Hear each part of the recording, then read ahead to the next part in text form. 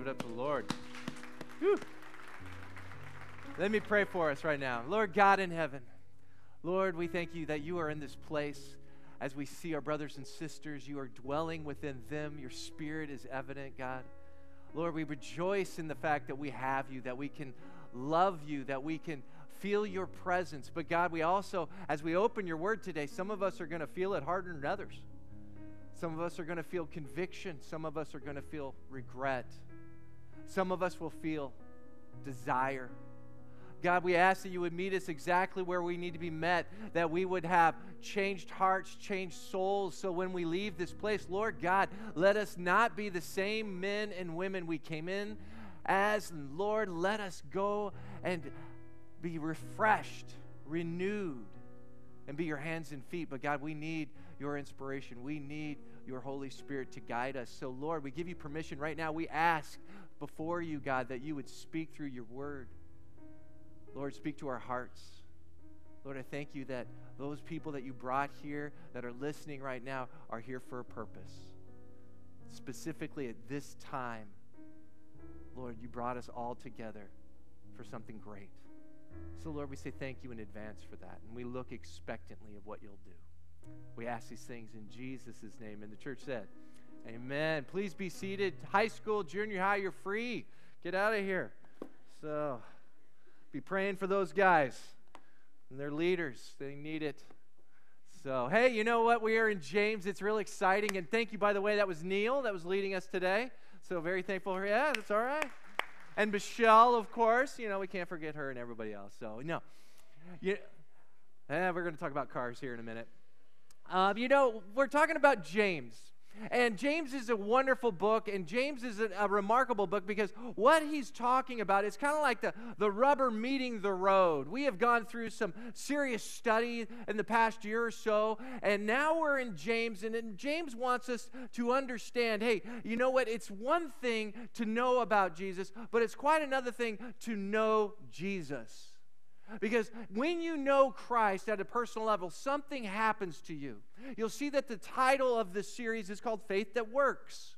See, a lot of times we forget that, just putting our faith in Jesus, a lot of Christians, they go, I'm saved by grace, I believe in Jesus, I'm going to trust him to save me from hell, and then that's it. And they miss out on a big chunk of what it means to be Jesus followers. And we have to grab hold of this because James was concerned for the early church.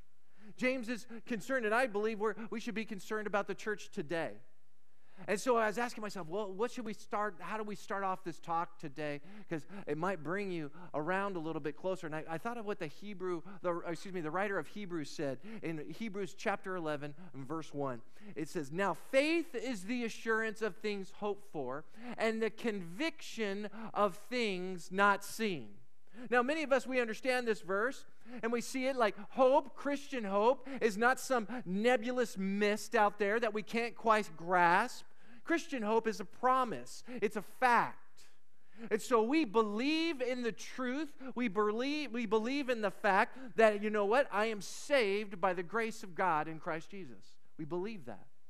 But then it says the conviction of things hoped for. Now, that word conviction is elehos. And elehos means proved or tested.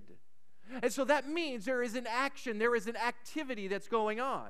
It's proven, it's tested. So when you're proving something, when you're testing something, there's an actual thing that happens there. And so not only are we saved by placing our faith in something, we see the reality of that faith is now proven and tested in our lives. And that's what James wants us to understand, is we have to understand that our faith is actually something that is active. Let me give you this analogy. How many people here have an automobile or have driven an automobile? Okay.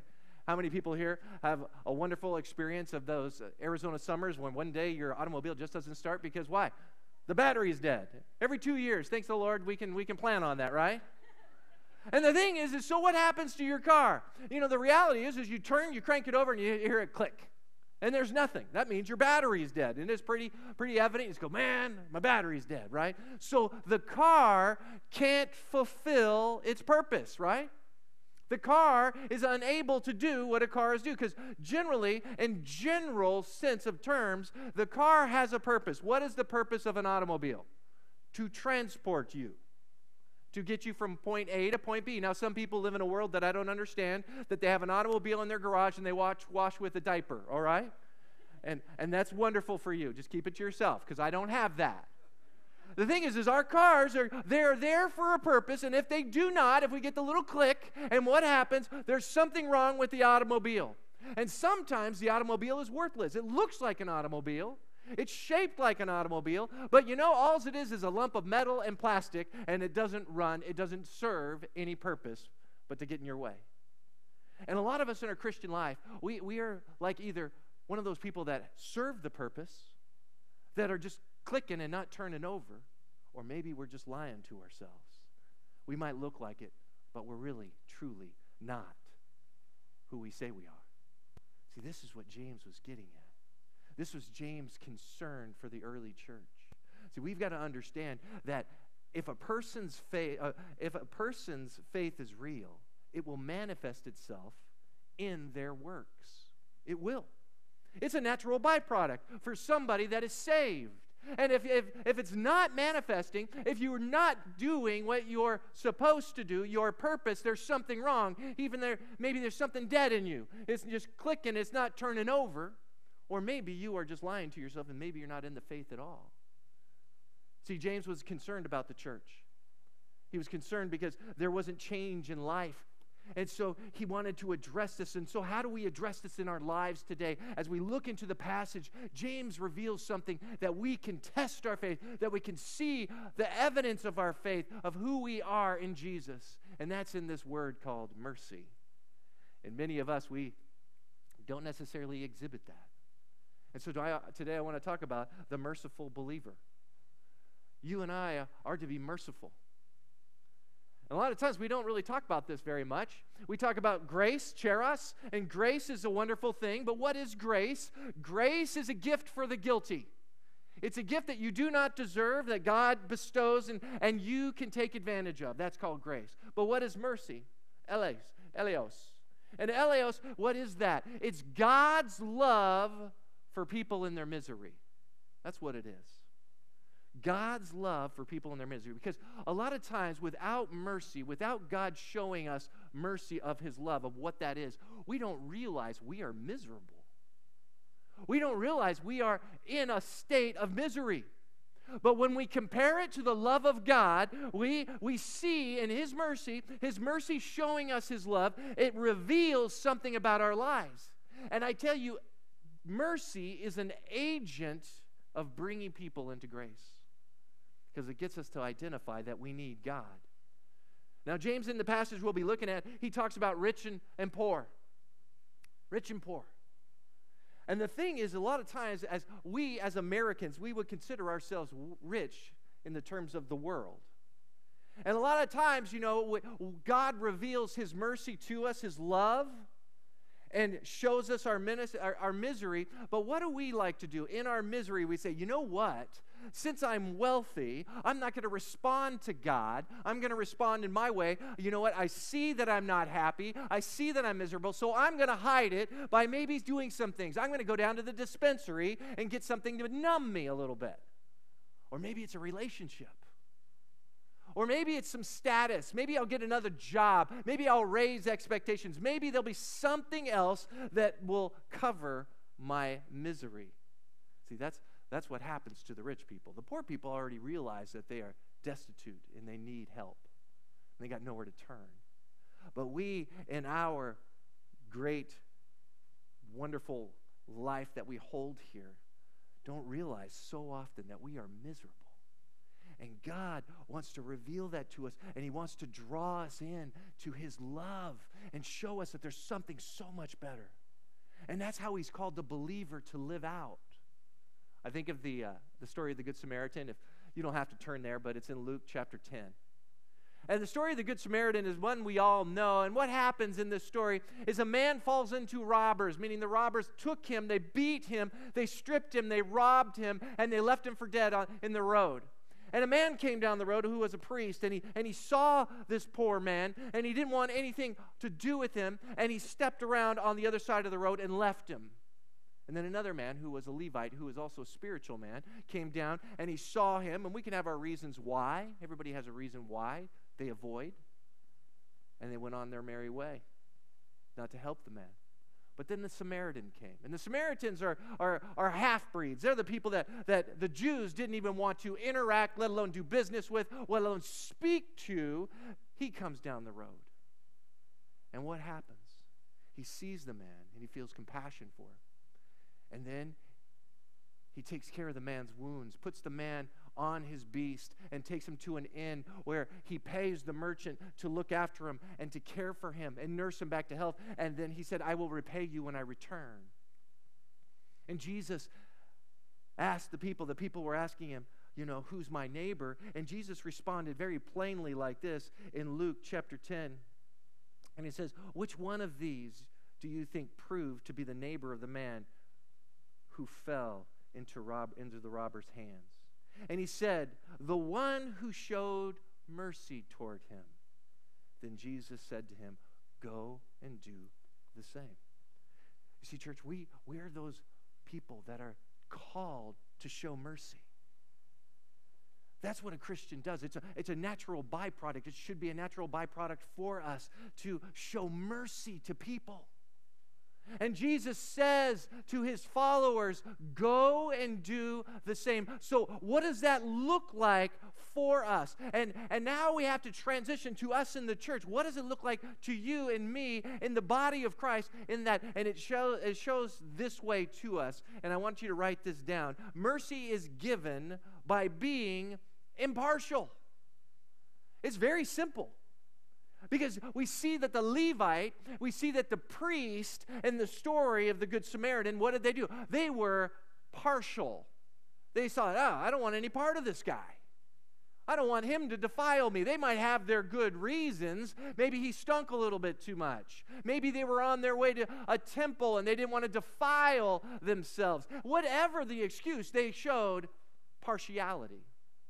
But the one person that showed impartiality was the true neighbor, and that was the Samaritan. We see this in verse 33. It says, but the Samaritan who was on a journey came upon him, and when he saw him, he felt compassion. So we see something there. He didn't just sit there and ponder. He said the moment when he saw him, there was compassion in his heart. See, the example is for us. The moment we see someone, we should naturally have compassion. We should naturally have the desire to show and exhibit mercy to someone. And it starts within our midst.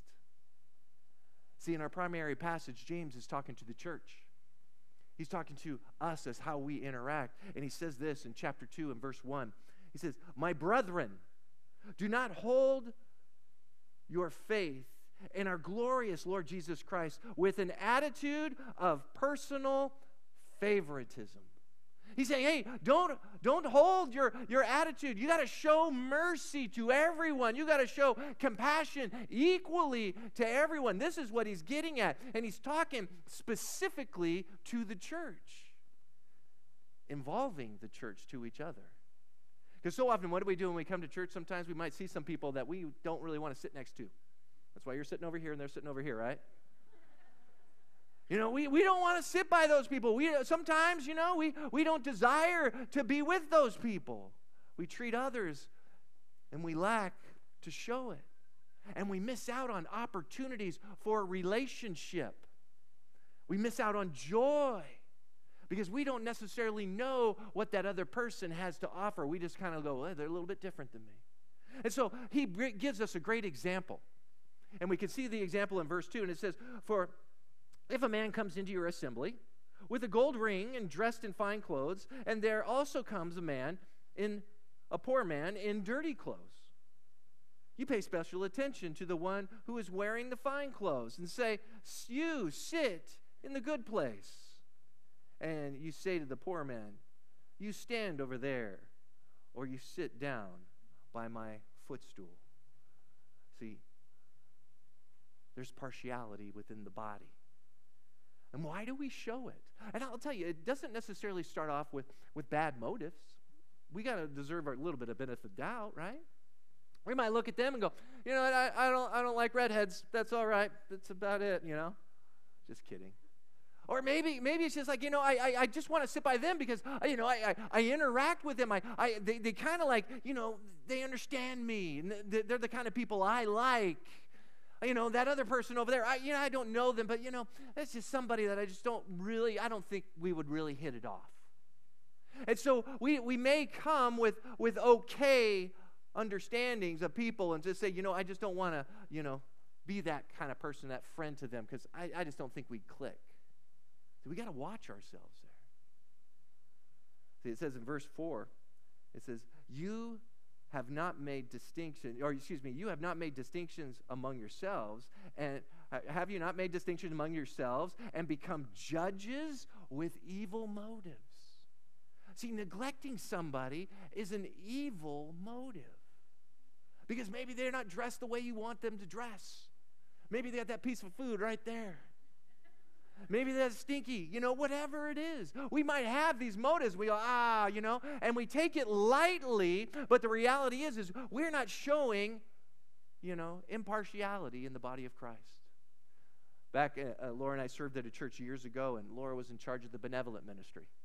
And so she had a team, and they developed a way to interview people, because people would come and fill out an application, and maybe they needed help with rent, maybe they needed food or to pay some bills. And so we wanted to help them, but they had to go through an interview process, and some thought that was a little rough. But we wanted to know the story, because a lot of times we didn't know what the story was, where they sat. And so some people would come, and yeah, they weren't very appealing to have around. And then some would come dressed to the nines, and we wanted to understand where they were at so we could make a good determination, right? See, in James' day, we forget that he was talking to Christian converts that were Jews. And in the Jewish culture, if you converted to Christianity and you were a Jew, you were ostracized in the business community. And so that means you would lose a lot of times your way to make money. You would lose time to interact with people and to build those relationships. So you would often lose out on your family. You would forfeit your home many times. And so you become destitute for the faith. And James, he understood this, and so he didn't want people to make a judgment call, because it wasn't because of lack of not working or education or desire. And we have to guard ourselves from that today. See, we don't know where people's situation is, what it looks like right now. And we have to guard ourselves from that, because I'll tell you, some in this room are just a breath away from being destitute. And maybe that's you. Maybe you're here right now, and you don't know how you're going to pay your bills, how you're going to make the next month's rent.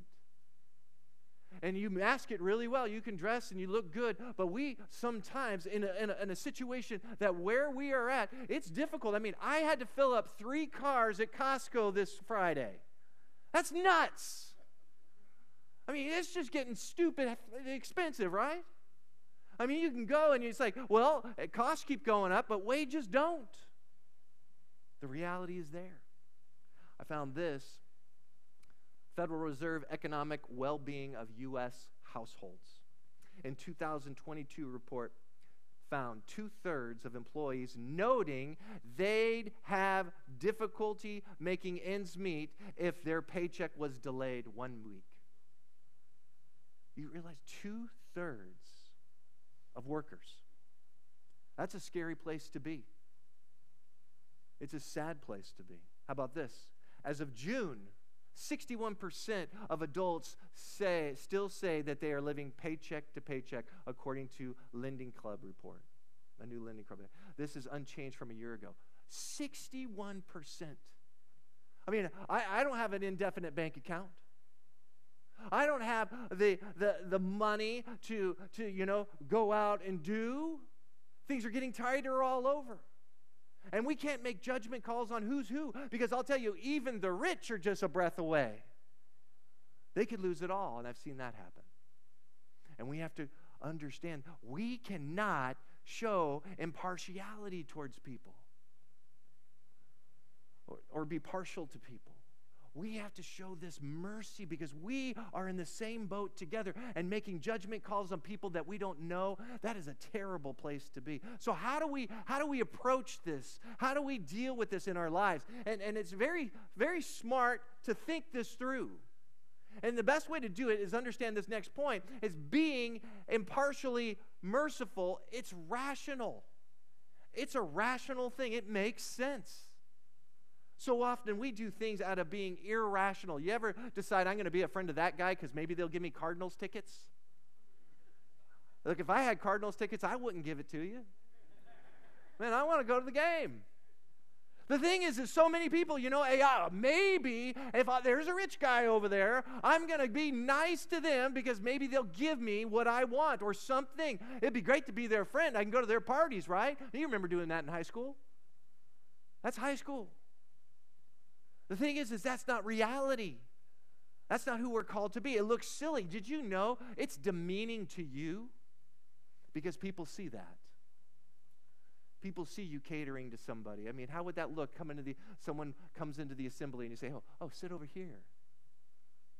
People see. And not only do people see, the person you're doing it to sees. And you're demeaning them. It's showing impartiality. Look with me at verse 5. It says, listen, my beloved brethren, did not God choose the poor of this world to be rich in faith and heirs to the kingdom which he promised to those who love him? Now, we understand here, James is addressing, God came for the poor. It doesn't say that he didn't come for the rich. Well, that's not what he's saying at all. But we have to understand both rich and poor need Jesus, but it's the poor who kind of get sidetracked going, hey, maybe if I be nice to the rich guy, I'll get something from it. But we have to understand, too, the rich people have a hard time coming to Jesus because in their misery, they think they can cover it up with something else, remember? Let's cover it up with that wonderful thing that'll make them happy. And the poor man, they don't have the answers in wealth. So church, ask yourself, is your mercy and love genuine or with an agenda? Does it come with an agenda? So often we have to guard ourselves. Jesus is saying, hey, you know what?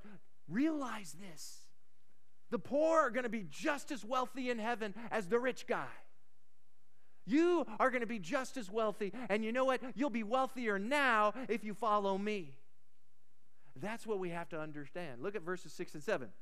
It says, but you have dishonored the poor man. Is not the rich who oppress you and personally drag you into court?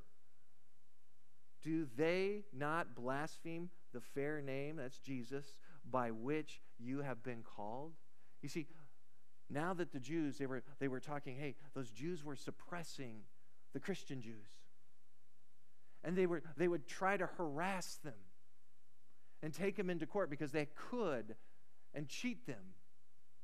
And he says, hey, don't you realize what you're doing? Showing impartiality. It doesn't make any sense. It's irrational for you to do that. And that's like today as well. Because, like today, materialism, it corrupts the soul. It even perverts the soul. It makes us think, hey, if I get that much more stuff, it'll be much better for me. If I get that thing. We see it, how it perverts how we look at the world. I think of, so often, I think of Washington. And I don't care what your political background is. If you got a D behind your name or an R and where you stand, isn't it amazing? We hire somebody to go represent us in the Capitol, and they go in making a okay salary, but they come back millionaires. It's like, man, it's on both sides, And it's probably from some shady business deals. It's probably from some kickbacks of doing some things. It's not right. Yet they don't get in trouble for it. They get elevated and praised. And then you get a man that can't make ends meet, and he's struggling to feed his family, and he might commit a crime which is just as bad as the politician, but what happens? He goes to jail. You see, we see impartiality in life. And it's not rational. It's irrational. And we see that reality that's before us. And then what would happen? You go, yeah, I'd never do that. But what would happen if your favorite politician comes into church? Say, oh, sit here in the good place. And yet the guy that's got out of jail for doing something like feeding his family, you'd say, well, sit in the back. That's a shame on our side. That's showing partiality, and it doesn't make any sense, and we don't want to do that. It doesn't make any sense to do these kind of things. See, God loves everyone, and we can't discount circumstances that we don't know. So we think of it that way, but also understand this: being impartially merciful demonstrates your faith. This is what James wants us to understand. You want to exhibit who you are. You know, it's going to show out in this being impartial towards people and showing mercy to people. You're going to see it. It's going to be working through you. Look with me now at verse 8.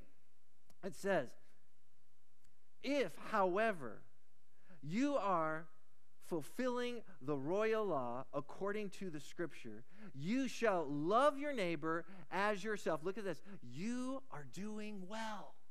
See, when you aren't being partial to somebody, you are doing well. You are doing what you're called to do.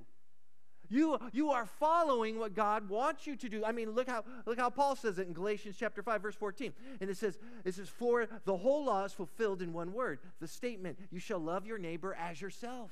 I mean, do you want somebody loving you because you got stuff? I mean, that's cheap love. I mean, the moment you have it, your friends are gone. You want somebody that respects you and loves you for who you are in your soul, not somebody who just desires something from you and be your friend. You see, you can love on both sides, whether you have money or you're poor. Some of my best friends are poor, and some of my best friends have money. And I don't want things from them. They're just cool people. Don't you want to be that cool person? That's what I want to be. So often as a pastor, people want to be my friend because I have the word pastor in my title. They think, hey, you know, I'll get close to him. Maybe I'll get close to God, right? Maybe? Probably not. Sorry. Or, you know, maybe, hey, I can get what I want from the church. I can get something. And we see that. See, I want people to like me because I'm me.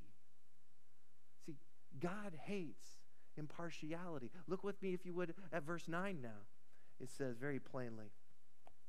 It says, but if you show partiality, you are committing a sin and are convicted by the law of transgressors.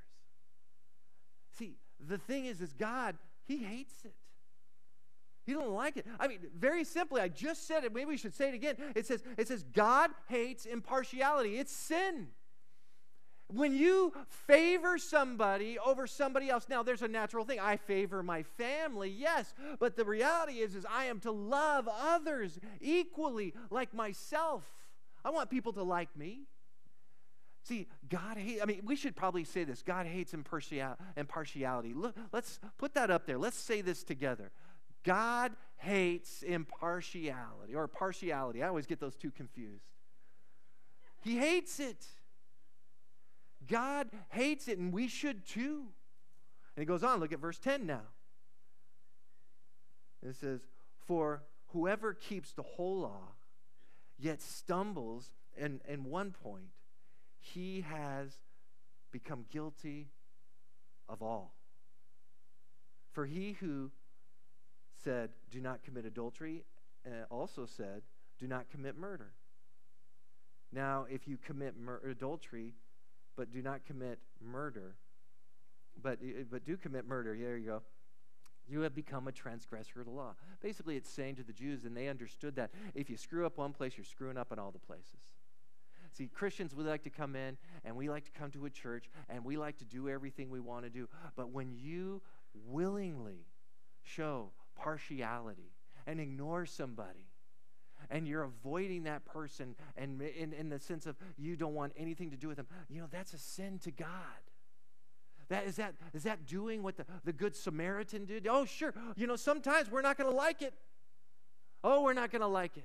My mother, she is a great soul when it came to things like this. Like there was a lady at her church that, was pretty annoying. And maybe that's why they got together. I don't know. But anyway, it's just pretty annoying. And she was a hard person. And actually, I went to college with her son. I didn't realize this till after. And she said, yeah, this woman. But I decided I'm going to be her friend because she doesn't have any other friends. And they were tight for years. And she just learned to put the abrasive side aside. And to let her into her life. And she saw the genuine heart of a person that never got opportunity because people just said, she's annoying. And we have to approach it like that. There are some wonderful people in here, and we just can't get beyond the outer shell. We can't get beyond what they might look like, the appearance, or maybe the way they eat their food. The thing is we need to get closer and understand that we are God's instruments. See, understand, mercy is another way of fulfilling God's law and displaying your beliefs. It's another way of doing it. You believe in Jesus? Elehos. Elehos is, it's proven. It's tested. And you know what? Sometimes you're not going to feel like it. But we need to do it. Because being impartial reflects the mercy I received. See, you have been given a wonderful gift. God, in His mercy, showed you His love, and it cast light on your misery. It cast light on the life that you were living without God. And it showed that you needed His grace. And you wanted to experience His love. And God gave you that opportunity. And we, having received that, should naturally share that. As it says in verse 12, it says, so speak and so act as those who are to be judged by the law of liberty, by the gospel. I wrote it in layman's terms. Live as a person who was saved and who will be judged by God's grace. You see, one day, we're going to be up there at the bema seat of Christ, 2 Corinthians 5:10. And we're going to stand there, and we're going to be recompensed for the deeds that we've done in the flesh, whether right or wrong. We're going to receive the crowns, the jewels for what we have done right, and we're going to miss out because a lot of works we've done with the wrong motives. And I've done that. I've liked people because they had something I desired. I went after it with the wrong motives. What a shame. I've wasted that. And some of us are wasting it right now as we look around, as we see others. We waste it. But we shouldn't live like that. We should grab hold of who we are and look forward to the opportunity that men and women that can be merciful, because it's a natural byproduct. Look at verse 13. And it says, for judgment will be merciless to the one who has shown no mercy. Mercy triumphs over judgment. Now, very interesting here. So James makes a transition. James starts talking to the church. Now, remember what James is concerned about. He's concerned if the church, if there are those that are operating in their purpose, like the automobile. The automobile has a purpose to go from point A to point B for transporting. And then there are some automobiles that just click over and go, there's nothing going on. And there are some that are just a shell that look like an automobile and that aren't. And so James is concerned about this. And James is saying in this, he's transitioning, and he's saying, you know what? There are some that didn't receive the mercy. And they're going to face that judgment. He's saying very plainly, if you don't give mercy, have you ever received mercy? Do you understand what it truly means? See, he's talking now to the unbeliever. Because if you aren't saved, you can't give mercy. You might say, whoa, why would you say such a thing? I know plenty of people in our world that show mercy. No. They show mercy with motive. They show mercy for something that we can't necessarily identify. Maybe it's to feel good inside about what they've done. Maybe it's to gain points with the great Creator because maybe they'll get to heaven. Maybe it's to let people see the wonderful people that they are. We don't know. But I'll tell you, they can't give mercy. And I'll tell you why. The unsaved reflect nothing of God's love and care because they know nothing of it. See, mercy is God's outflowing from the believer. That's the reality of what it is. They can't do it because they don't know the merciful God. And when the believer is saved, when the Holy Spirit enters them, they are now the hands and feet of God. And so mercy becomes a byproduct for them. And that is what the Christian is. And that is where the joy comes. Now, there are many Christians, even in this room, that you know what? Maybe you're not clicking. You just feel, you hear the click and it's not turning over. Why is that? Maybe you're not stepping out in faith. You are not testing your faith. You are not proving your faith because there's an activity. See, a lot of us, we don't go out and do because we wait for the good feeling. Sometimes it takes an action to move forward. And once you go forward, then that compassion comes, or it might come after the fact. See, we don't live on emotion. That's the world. We live because the Holy Spirit guides us. And we're compelled by God to act. That's what it means. Because understand, church, mercy is a work of God who is living through you. Boom. And maybe you don't feel it at all. Maybe you don't feel God's mercy. You don't have any desire whatsoever to be obedient in that. Maybe you're just a shell of plastic and metal. See, that's what James is afraid of.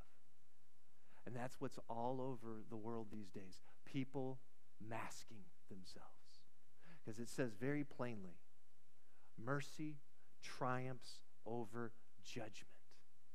See, if you're saved, you've experienced God's mercy, and now it should flow through you, church.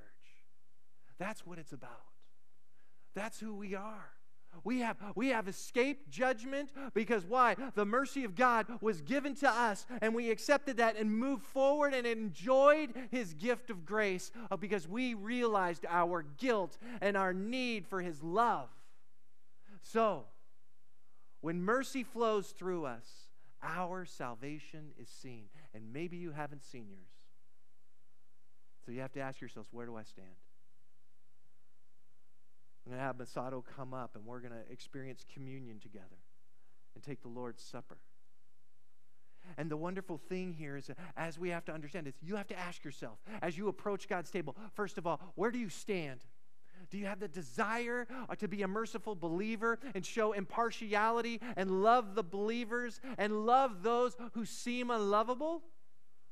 Maybe you're not working. You're not even turning over. Or maybe you've never experienced God's true grace and mercy. Check yourself. Let me pray for you. Lord, we have a choice to make each day, a choice to be obedient and deliberate in our faith. And God, sometimes it's very difficult to do, to step out and love an unlovable person. But that is what you've called us to do. Someone that's beaten up by life. And God, there are some believers here that we have dropped the ball, and I've dropped it many times, and I've showed partiality. And God, I pray, and I ask for forgiveness, and I thank you for that forgiveness. Lord, help us to love people no matter what. And maybe there's some here that have neglected that. And that's where your opportunity is. You come before the table of God and you repent of that sin. and you go forward in a new direction to let Jesus live through you as being his hands and his feet. And maybe you're here and you've never experienced God's mercy. You might look good, but you just don't know what it's truly like. That's when you ask Jesus to save you, because you realize that you've been covering it up, your misery up with things, with status, and maybe even a position in the church. God, I pray that they would say, Jesus, I need you in my life. I believe what you did. I believe that you died on the cross for my sin. I believe that you rose again on the third day, and now you are at the right hand of God, and you died for me and rose again for me. And Lord, I want you to save me. Please save me. That's what we say. So God, you know people's hearts. Lord, we pray for conviction. We pray for desire. We pray that we would not leave at this church the same as we came in. And so at this table, God, we ask that you would move in our hearts. In Jesus' name, amen. As the servers hand it out, just hold on to that, and we'll take it together.